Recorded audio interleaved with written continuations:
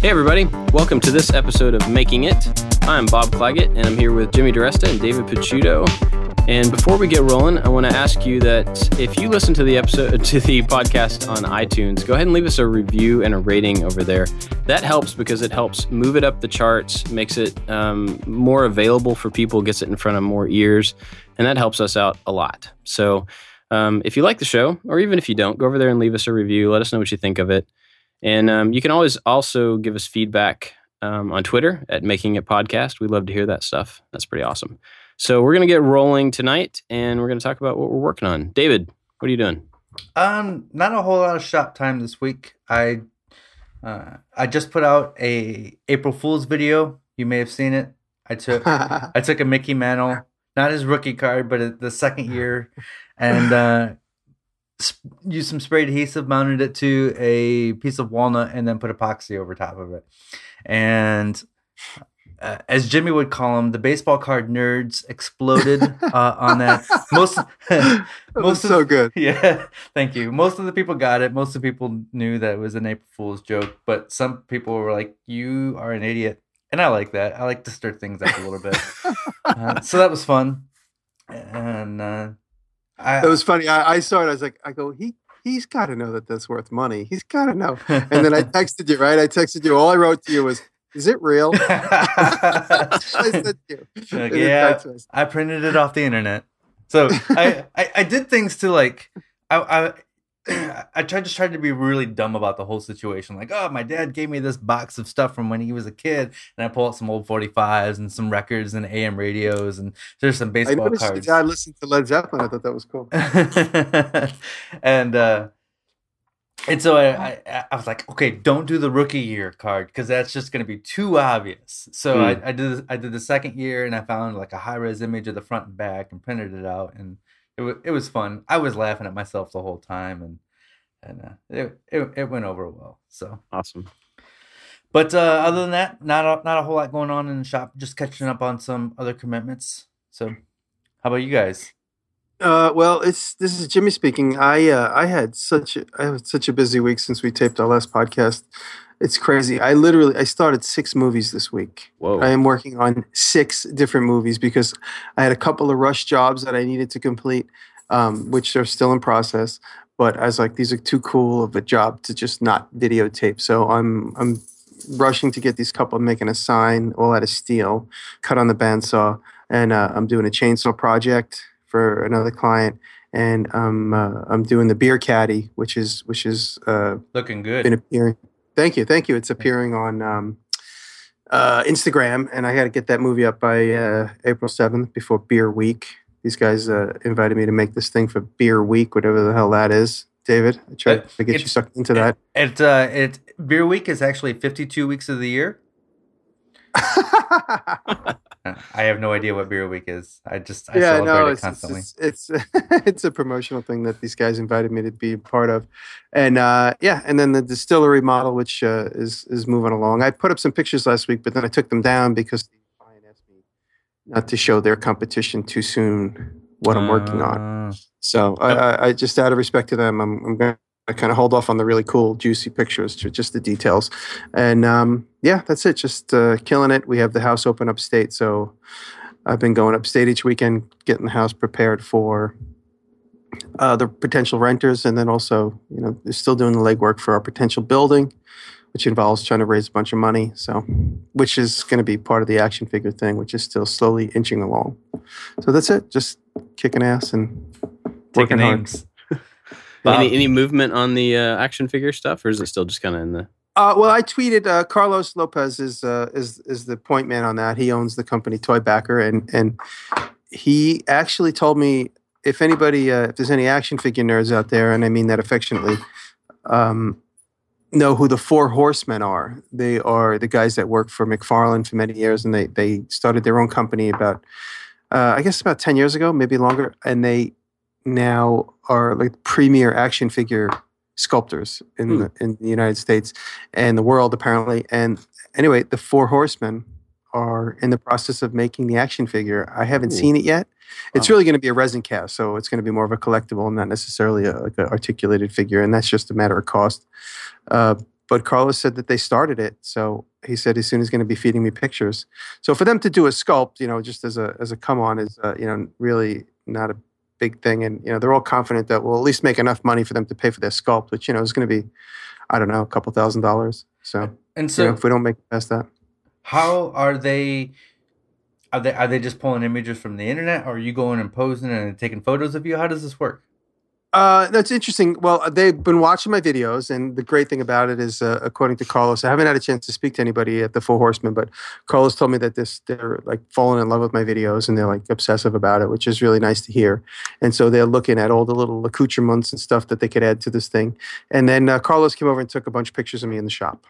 So we have that, with some of the props that are laying around, like the saw with the hole in it, with the blade cut out of it, and then the silver hatchet and some other stuff. So it's going to, from what I've seen of these guys, I'm sure it's going to look exactly like what I wish I looked like, which is in shape and muscular.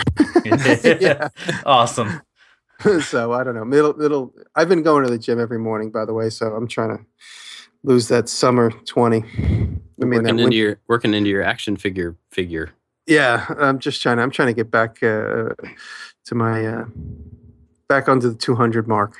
I'm just over now, so I'm trying to get back under. Today for me started. There's a challenge, 30 days of biking in the month of April, and so it's just cool. getting on your bike every day for the month of April. So day one, I only went 2 miles, but we're going to start slow and then work our way up to a few more miles every day. So I've been doing the bicycle every morning at the gym. Nice. That's what I've been doing. So you look good.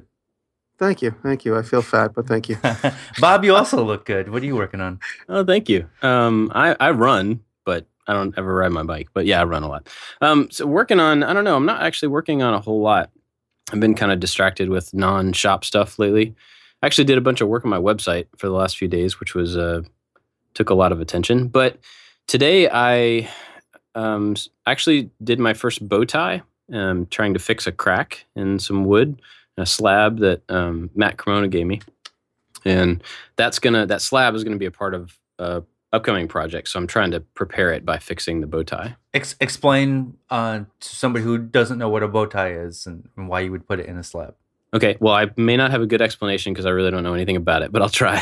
So there's this slab that has a big crack coming from one end toward the center. And if you let that go, over time, the crack's just going to get longer and deeper and wider and all that stuff. So I used a clamp to clamp this gap back as small as I could get it, and then drew in the shape of a bow tie that crosses that gap. And then you cut a piece of wood or steel or whatever you want to use.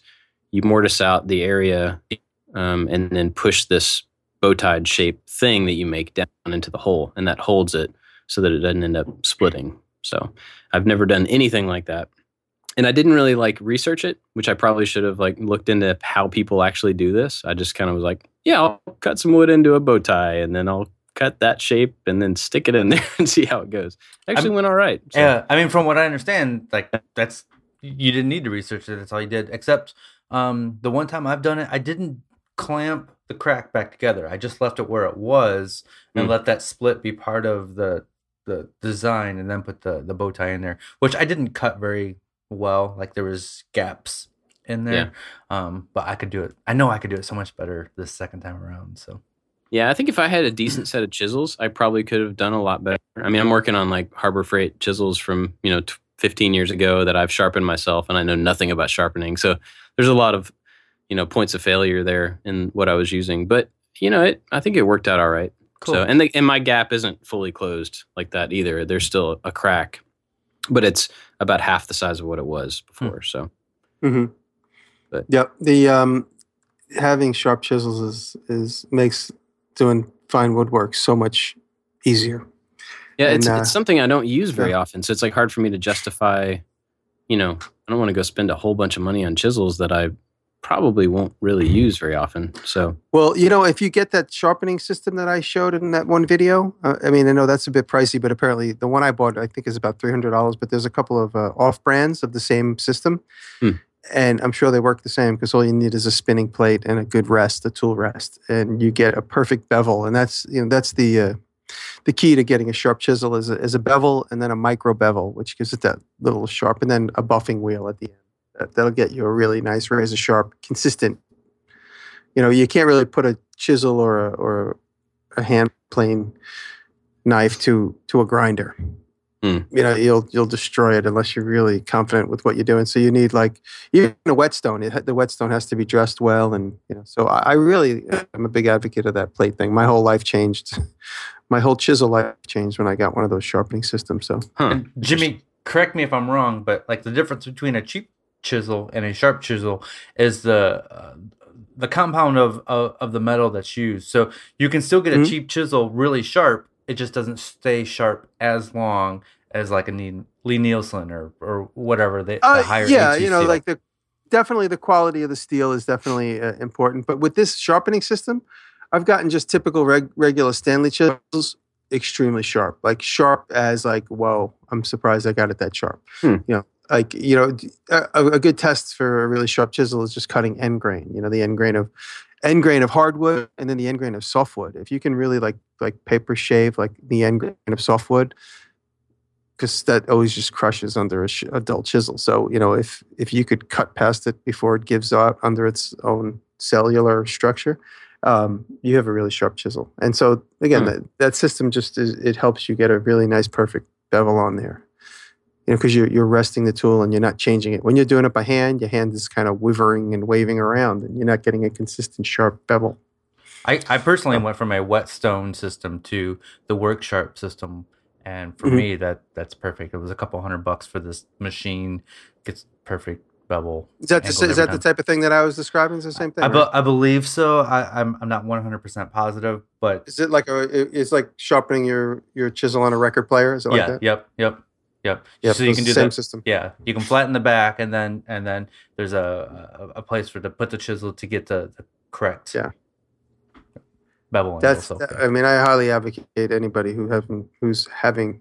I recommend anybody that's having chisel problems get one of those. I've said it before, and I've said it in a few comments. Before we move on, I want to ask David, and they're not like a sponsor or anything, anybody, but this is something he might be able to share some insight on. I recently got the Incra box joint jig thing. Yeah. And I know you've had that and had some experience with it. So I haven't set it up or anything. Do you have any tips or experience that you should pass? Yeah, it's one of those things you don't understand how to use it right out of the box. But they have a great DVD in there. You watch the DVD, you just follow it step by step how to set it up. And then once you're set up with your table saw, you're good to go. And it's really easy to use from there. It's kind of, it's another jig that you can make on your own. But the great thing about this jig is you can do different size fingers. And it just it works really well. Some people might think it's a little pricey, but for me, I don't like making jigs. I'd rather make actual items, and so it was just a great investment for me, and I love it. So I've made the one that actually I saw when Jimmy did it a long time ago, with the little key, and you just use that to move it over, and I've used that successfully with the dado blade. And then when I got the saw stop, to use a dado with the saw stop, you have to get a separate brake, which is like $80. Yep. You have to have a larger dado set than I have. I have 6-inch. You have to have 8-inch. And you have to buy another throat plate. So those three things together, that's like $240 or something crazy like that. And just to be able to do finger joints. And then you still have to make the jig. And then I was like, well, this jig that I know David got, I won't have to buy any of that stuff. And I can have more options as far as finger joint size. I love the saw stop. I just really wish, and some people are going to say, well, just turn the brake off. You cannot turn the brake. You can turn the brake off for cuts, but the brake still has to be in there. And so when you put in that the dado set, when you buy the dado set and you install it in the saw stop, it's smaller than a normal size blade. And so the saw says, hey, I don't recognize, the brake doesn't recognize the blade. You cannot make a cut. So you can't even turn the saw on. So there's no way to completely bypass the brake because you bought a smaller dado set. And I just wish SawStop would make a little switch to say completely disable the brake so I can make this one thing, but they don't. Yeah. And I guess so. I went out. I bought the dado break, and it was $60-$80 or whatever, and I'm safer for it. But I don't use my dado set that much. Yeah. So just buy a saw on Craigslist as a dedicated dado set. Well, that's what I was going to say. Yeah, you can probably spend the same amount of money on like a cheap little, table saw with like no wings or no anything, and just use it for dados. Most people are probably like me and do not have any more room in their shop. So well, yeah, that's good. Yeah, I don't have any more room either. But yep, cool. So I'm going to introduce the concept this week. I'm not exactly sure where the concept came from. Maybe somebody can enlighten the listeners. But I like the idea because it helps invoke an inventive discussion, which we're about to have. And the concept this week is if we were stuck on an island or stuck stranded in a situation where you have no electricity, right, guys? Yes. So that's part of the rules. No electricity and no internet.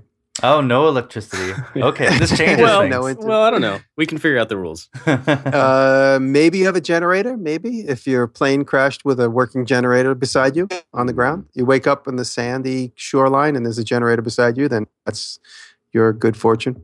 But the idea is, what 3 tools would you have with you to help start a new civilization? Okay, so I actually just figured out, this was my idea, and I actually just figured out where it came from. We watched Swiss Family Robinson a couple weeks ago with my kids. Right. That's where this came from. I didn't realize it until just now. But so let me paint a picture for you. You are moving your entire workshop from one continent to another. And you've got it all on a boat. Say it. You're going along, the boat crashes, and you can carry 3 of your tools to an island nearby. So you have carry on. Yeah, so you pick 3 tools. Right. And we can say that there's electricity. Okay. Or maybe we can have two of these. And the island is so beautiful that we don't want to make a boat to go back home. We're gonna stay on the island. Yeah. Because otherwise, I'm gonna pick some boat making tools and I'm gonna go back home. No, I think this is one of those like you have no idea where you are. You don't know how to go. To get anywhere. So this is like you've crashed in the FedEx plane, and yeah, pretty much.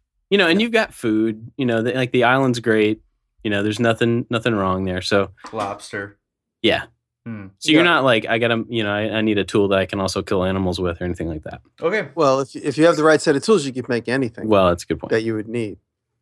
Okay. Well, I thought about this last week when we talked about it, and I have maybe it's just I have like a different set of circumstances, but working in upstate New York, I have 40 acres. It's an old horse farm, cow farm. And so it was like big pastures. And so in the last few years, I bought a quad and we've been running around the property and really getting into it. So kind of like doing a lot of old physical labor and, moving cut trees and stuff. I come to realize the importance of rope, which is one of my tools, and a really good axe, of course, and just a handsaw. And I really think, a lot of people know that I'm a big fan of Dick Proenneke, and I'm real inspired by what he's been able to do with just a few hand tools in a bag. He gets on an airplane with a few hand tools in his bag, and his friend drops him off in the woods, and he was able to do all these things. So it's funny when a lot of people say, you need this. Oh, it's great. Oh, you could do anything with fancy tools, but you don't really. All you need is a couple of sharp pieces of steel, and I think having rope is very important, and being able to move heavy things and drag things around, and use the rope to your advantage, mechanical advantage, is extremely important to have. If we're talking about like setting up any shelter and manipulating the timbers and whatever it is around you that you're going to use and turn into things. So rope, handsaw, like a regular crosscut saw. Doesn't necessarily have to be like an old timber framing saw, but just like a regular Stanley, like 25-inch or 30-inch saw. A hatchet or an axe, rather, a long-handled axe, and probably an axe with one sledgehammer on one side, so it would have a flat back, and a hatchet head on the other side, so that would give me 2 tools in one. Cheater. And a rope, and 100 feet of rope, 1-inch rope. So okay, so this is off topic. Imagine you're in your shop in New York, Mhm. and you have those things. Right. Not upstate in the wilderness, but you're in and you got to do a project. Do you think you could actually produce, a piece of work? No, With obviously the not like a tools- finished piece of furniture or anything, but With the tools I just described? Yeah. Probably. I mean, I would need a hand plane in addition to those three things, and then I could do it. Okay. So if I had a hand plane, and then a surface planer, and then a thickness planer. So That's all. those 5 things. That's it. And a bandsaw And a table saw and a nail gun. But Gotcha. those things, that's it. Nothing else. yeah. That's all. Maybe a need. drum sander. That's all I need is this lamp and Honestly, those 3 things, the 3 things I describe, obviously rope really wouldn't play into really doing woodworking, but a handsaw, a hatchet, and a surface planer, I think I could probably get a lot done. When I say just like a scrub plane or something. Or a jack plane. Really, a jack plane would be the thing to have, like a really long, good one, so you could actually make long pieces. So just that. A jack plane, a handsaw, and a hatchet. And a rope. and a rope. That's 4 things. All right, then forget the rope. Oh, I'll make really? I'll make rope out of a the rope was grapevine. so important before. Now it's not. No, Yeah. if you're talking about doing fine woodworking on the island. Well, see, it's different. Like, are we doing fine woodworking? Like, am I building a chest of drawers, or am I No, trying to it's build survival, shelters? survival. It's survival. Survival. Yeah, Need my rope back. yeah. You probably, yeah. So, Okay. guys, who gets the stage? Who wants? Go ahead. All right. So, I mean, I did not prep for this. So everything is I'm taking notes and it's on the fly. So, if we have electricity or a generator or somehow, I'm going bandsaw. You can do a lot of things with the bandsaw. If I had one tool in my shop, it would probably be the bandsaw. If there's no electricity, then I'm going like a big carcass type saw. Where to go from there, I don't know. A hammer or something, some sort of like handheld, like I'm pounding things together. But You could borrow my hatchet. I can borrow your. Are we With on the this flat together? back. Because it's gonna be fun. Oh yeah, we should spread this out if we're all going to be on the island at the same time. That's 9 tools, not 3 tools. Yeah, I'm gonna use Bob's CNC. Yeah, it's a really tough question because you have to think of like how to use the tool individually and how it complements another tool that you may have. So, man, I'm really struggling with this one. Well, right now. if I had electric, and I'm thinking like kind of long term, like I don't know how far I'm going to be there, how long I'm going to be there. If I had electric, instead of in lieu of the bandsaw, which might sound crazy because I'm like the bandsaw guy, I would probably have a table saw. To me, because a table saw would probably be more useful and more durable in the long term. Because a bandsaw, I've been using the bandsaw all week making some of these signs, and then everything's going along swimmingly, and then boom, your bandsaw blade breaks. Yeah, Oh, and so think then about what do you do? consumables. Interesting. Yeah. So a table saw blade, I've been in some shops and that table saw blade should have been changed 2-3 years ago. And they go, why doesn't my table saw work that well? And the whole room fills with smoke every time I cut. You think it's the motor? I'm like, everything you make has a burn spot on it. So, but they still get things done. So I think a table saw has, a much longer shelf life in a situation like that. Well, I would take that one step further and to say that a circular saw might actually be a better option there Mhm. because it has the same effect. You could get all Izzy Swan on it and use that to make a table Right. saw. I was actually thinking that as But well. at the same time, you can make shorter cuts. You could do Yeah. a little more sculpting type stuff if you needed to make a bow or You can make your bamboo. You can make like a bamboo crosscut sled out of like a bamboo tree. Oh, man, that'd be awesome. Izzy, if you're listening, make a bamboo crosscut sled. Yeah, no, it's a great challenge, and it goes back to what I said way back in the beginning of the podcast. Where it's like when a friend or an ex-girlfriend says, "Hey, come over, you got to fix something," and they start explaining to me, "You probably need these tools." I just say, don't tell me anything. I just show up with like maybe a bottle of glue and a Leatherman, and I'm like, "All right, let's just figure this out." And, I said last week, I'm like, do you have a hammer? And then they'll come back with a hammer with like pink fur on the head. And I'm like, that'll do.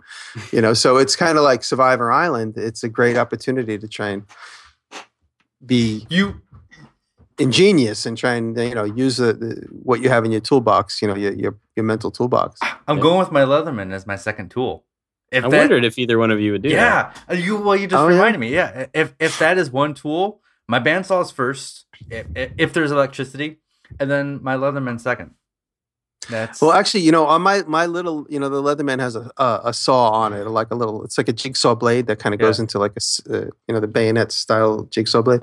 I've actually been on a job where more than a couple times where I'm totally stuck, and the only thing I have to cut with is that little jigsaw blade that's in my Leatherman. So I've literally cut 3 feet of 3/4 inch plywood with that thing because I have no other option. So I'm like, and the client's like downstairs, like, is everything okay? I'm like, no, fine, it's fine. Because there's like a big jog in the wall that I didn't account for. You do air quotes and say, I'm a professional as you're cutting with your... No, well, my buddy, he goes, professionalism is, just being able to cover your mistakes. And we talked about that. Yeah. Or, getting better at covering your mistakes. Yeah. So that little jigsaw on the Leatherman has saved me more than a few times. I was locked out of a spot once that I needed to get into, and I used that saw to cut the striker on when you turn the doorknob, that thing that pulls into the door. What is that called? I can't remember. A striker or the I don't know. When you turn the doorknob, that thing that moves out of the way so you could pull the door open. I've actually cut one of those off in brass. It was in brass, and I used the handsaw on the thing to get. I wasn't being held prisoner or anything, but I had to get into someone's storage space, and the key was gone. He's like, "It's gone. I have no idea how to get in here." So I used that. It took me about 20 minutes to cut through that hole, cut the whole thing off. Huh, wow. Literally. It was the width between the door jamb and the door. So I just kept sawing at it, and because it was brass and the thing was hardened steel, the saw was hardened steel. It was able to cut through that hole. It cut the whole brass end off of that part of the lock mechanism. That's crazy. So It's saved me quite a few times. And now people know how to break into places with brass door hardware. You just have to know what metal is harder, and then that metal is going to cut the softer metal, right? Right. Yeah. That's it. If you, I always say if you're making flakes, you're making, if you're making sawdust, you're making progress. That's a good point, Bob. Okay, so I've stolen a little bit, but these are also kind of my ideas going into it. I think an axe I like your idea with the sledge head on the back of it. That's pretty awesome. That my multi-tool was going to be on my list, and I think also one of those metal those foil blanket things. I know it doesn't sound like a tool, but if you think about what that's for. Like if we're talking about survival and what you eating up bananas. Well, yeah, you can heat things up with it. You could probably start a fire with it because it can get hot enough, like the area within it. You could probably use it to help start a fire. It could keep you warm. For real? Oh, yeah. I didn't know that. Yeah. That's it. When you run races, they give you those at the end because they trap your body heat in. They don't let, it's like an insulator. So that's what those are for. That's why they're in like emergency kits in cars and stuff because they keep your heat in. So anyway, I think that would be a survival thing, maybe not a tool as much, but I think it's a flexible metal that you could probably use in lots of different ways if you needed to. But those are if we're not doing power. If we are doing power, I think the bandsaw was probably on my list, but bringing up the consumables, like the blades breaking stuff, that's a good point. I hadn't thought about that. So I think the circular saw would definitely be a good one there. Other than that, I don't really know. I mean, it would be good too. Like the other thing I'm thinking of is if you're on an island, let's say, you have the opportunity of, say, for instance, a shipwreck that is there before you. You have the opportunity, you have wood, you have material, you have nails, you have things you could start to cannibalize other things on the island to use. My friend has a place in upstate New York, and and he said way back on like a old piece of property, he said it's just piles of junk. And he said to him, it's like the greatest resource. Some old crazy farmer or something collected all this junk and he just threw it in this one section of his property, and he's long gone. The family's gone, but nobody moved all this junk. It's old cars. He said it's old farm equipment, and it's all rusty. He says it's his greatest resource. When he needs to do something, he goes out there and he just like cuts a piece of steel off of something. So to be able to have like a place like that to go pick fruit, air quotes, you could have a lot of opportunity to make new tools.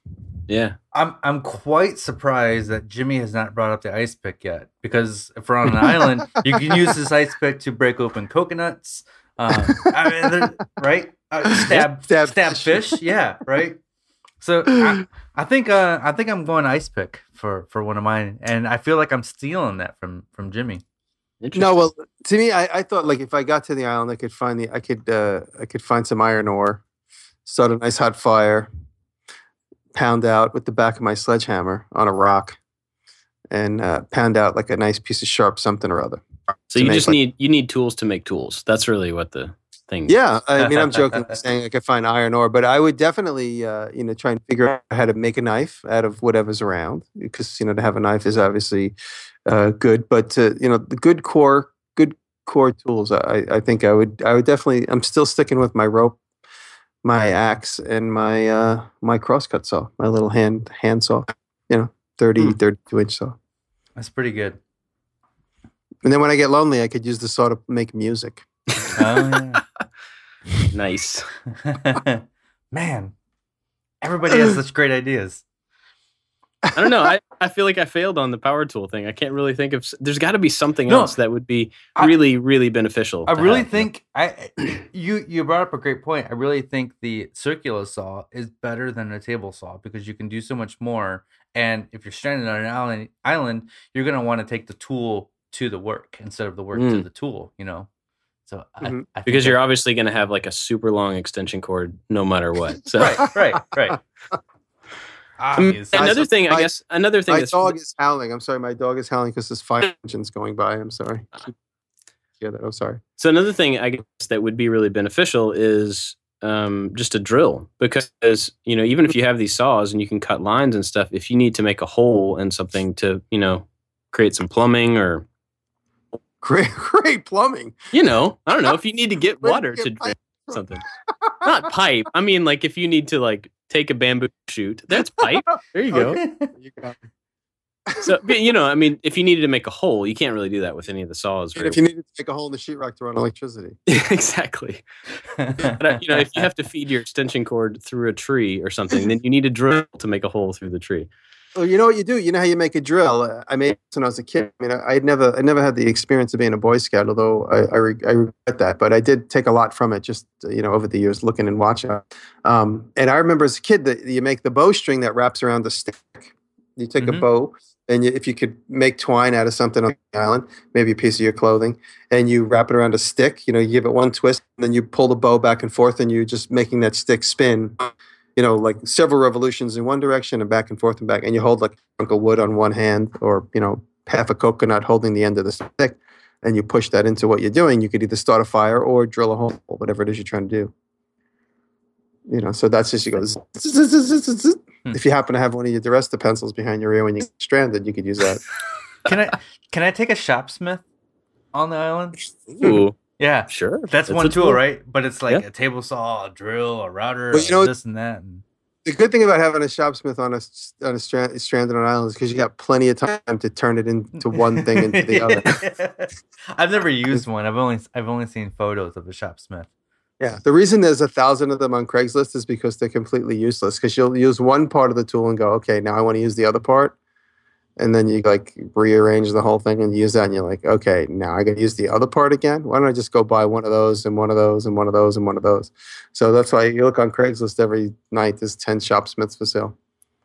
Yeah, like I guess they would be good for like a hobbyist or something, but or like really limited space, maybe or something. Yeah, if it's a really tiny island, like one of those one tree cartoon islands. Man. This sucks. I don't want to be on that small of an island. No, that's not what we're talking about. We said this one's pretty and it has food and stuff. So okay. That's the Shopsmith Island. Yeah. Okay. You guys, a lot of people know I'm a big fan of the Mighty Boosh. You guys watch the Mighty Boosh? No. You got to watch it. There's a super funny episode where they get stranded on an island and they're so lonely they make girlfriends for themselves out of like coconuts and bamboo shoots. I'm not going to say much more than that. You got to watch it. It's super, super funny. It's not vulgar. It's not. I don't mean like it's vulgar. It's just very clever and very funny. Is this like a Netflix Hulu thing? Yeah, the Mighty Boosh. It's all over YouTube. It's been around. It's a British. It was on. Okay.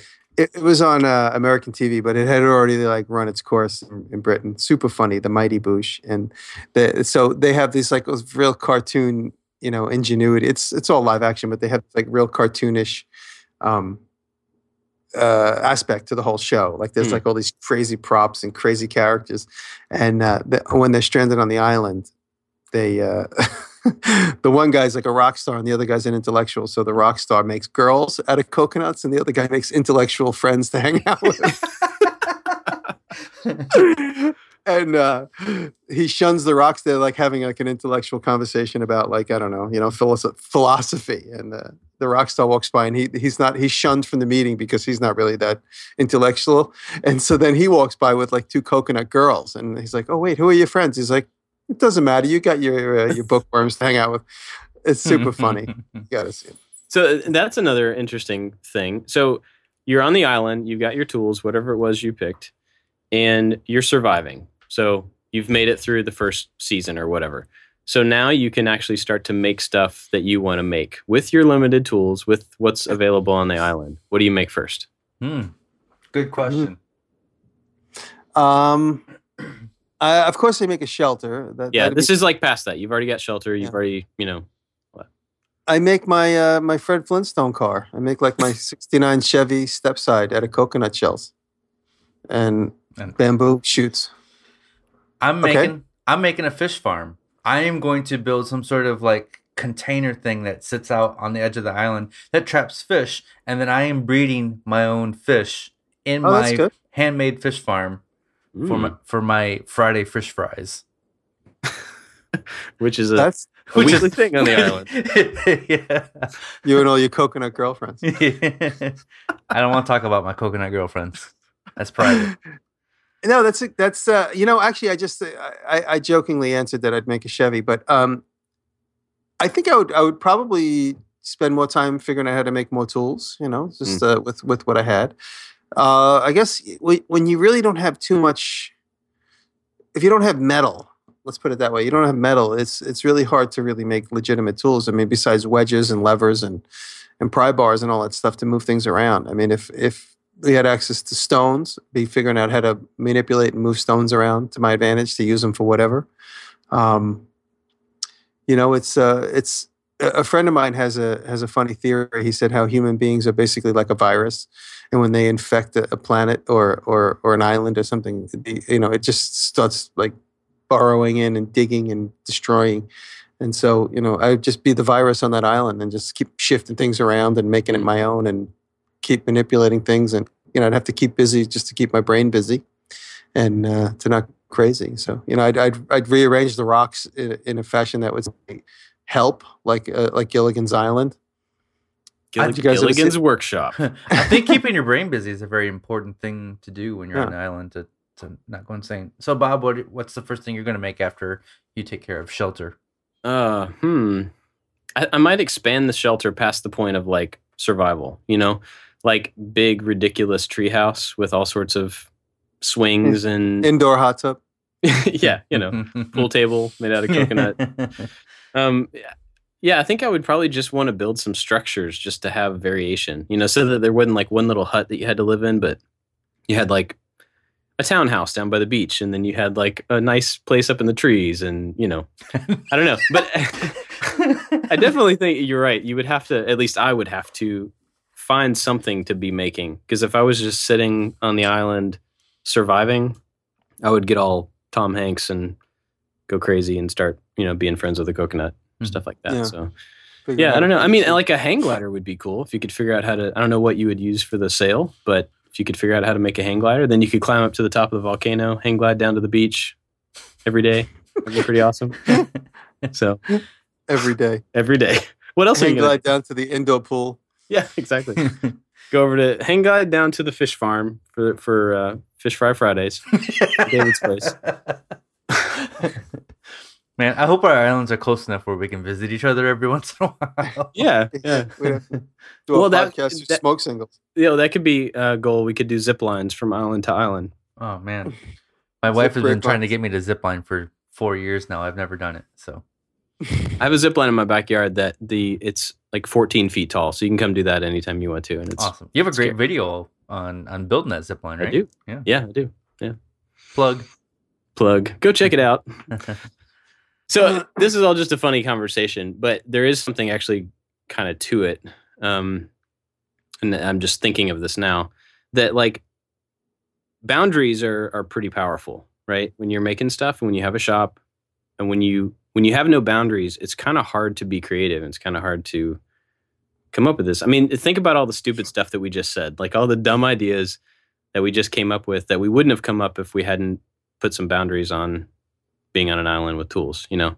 Mm-hmm. So a lot of people ask me about having a small shop and like, you know, what they can do to fit or what the limitations are of having a small shop. And I think maybe people are hesitant to realize that having a small shop or having limited tools or whatever can actually be a pretty big benefit. Mm-hmm. You guys have any thoughts on that? Yeah, I mean, I've always said that limitation breeds creativity.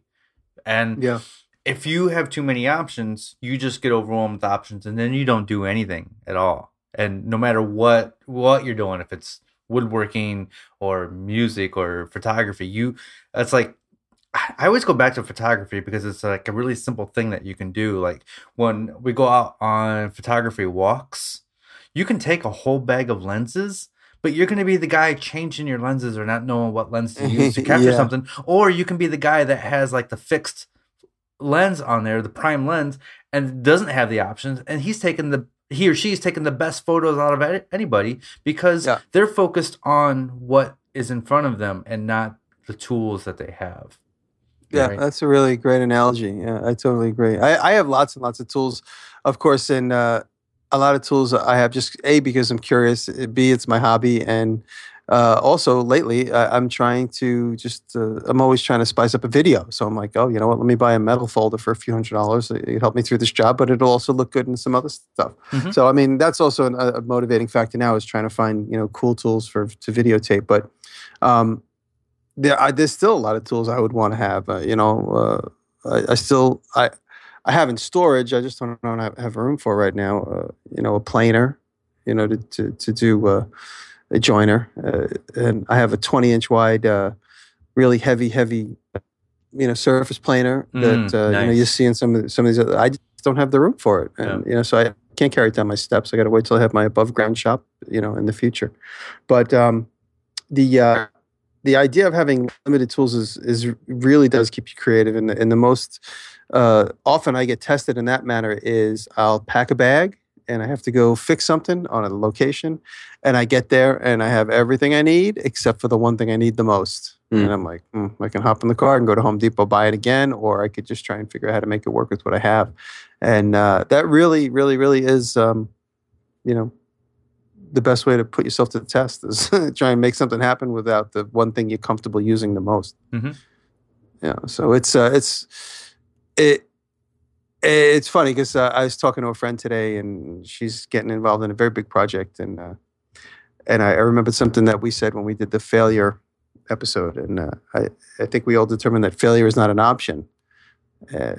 So no matter what it is, you gotta figure it out. So if you don't have that one tool, you just have to figure it out. You just figure out how to get it done.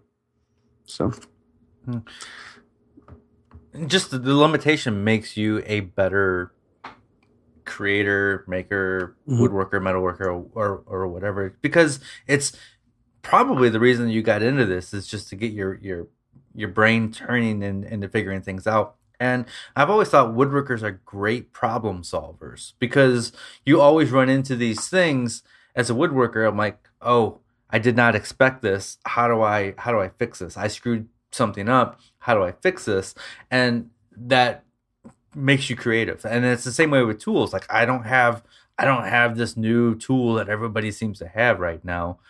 But how can I get around that? You know, so I think one interesting way that people can figure that out too, which I've known this. I mean, I found this.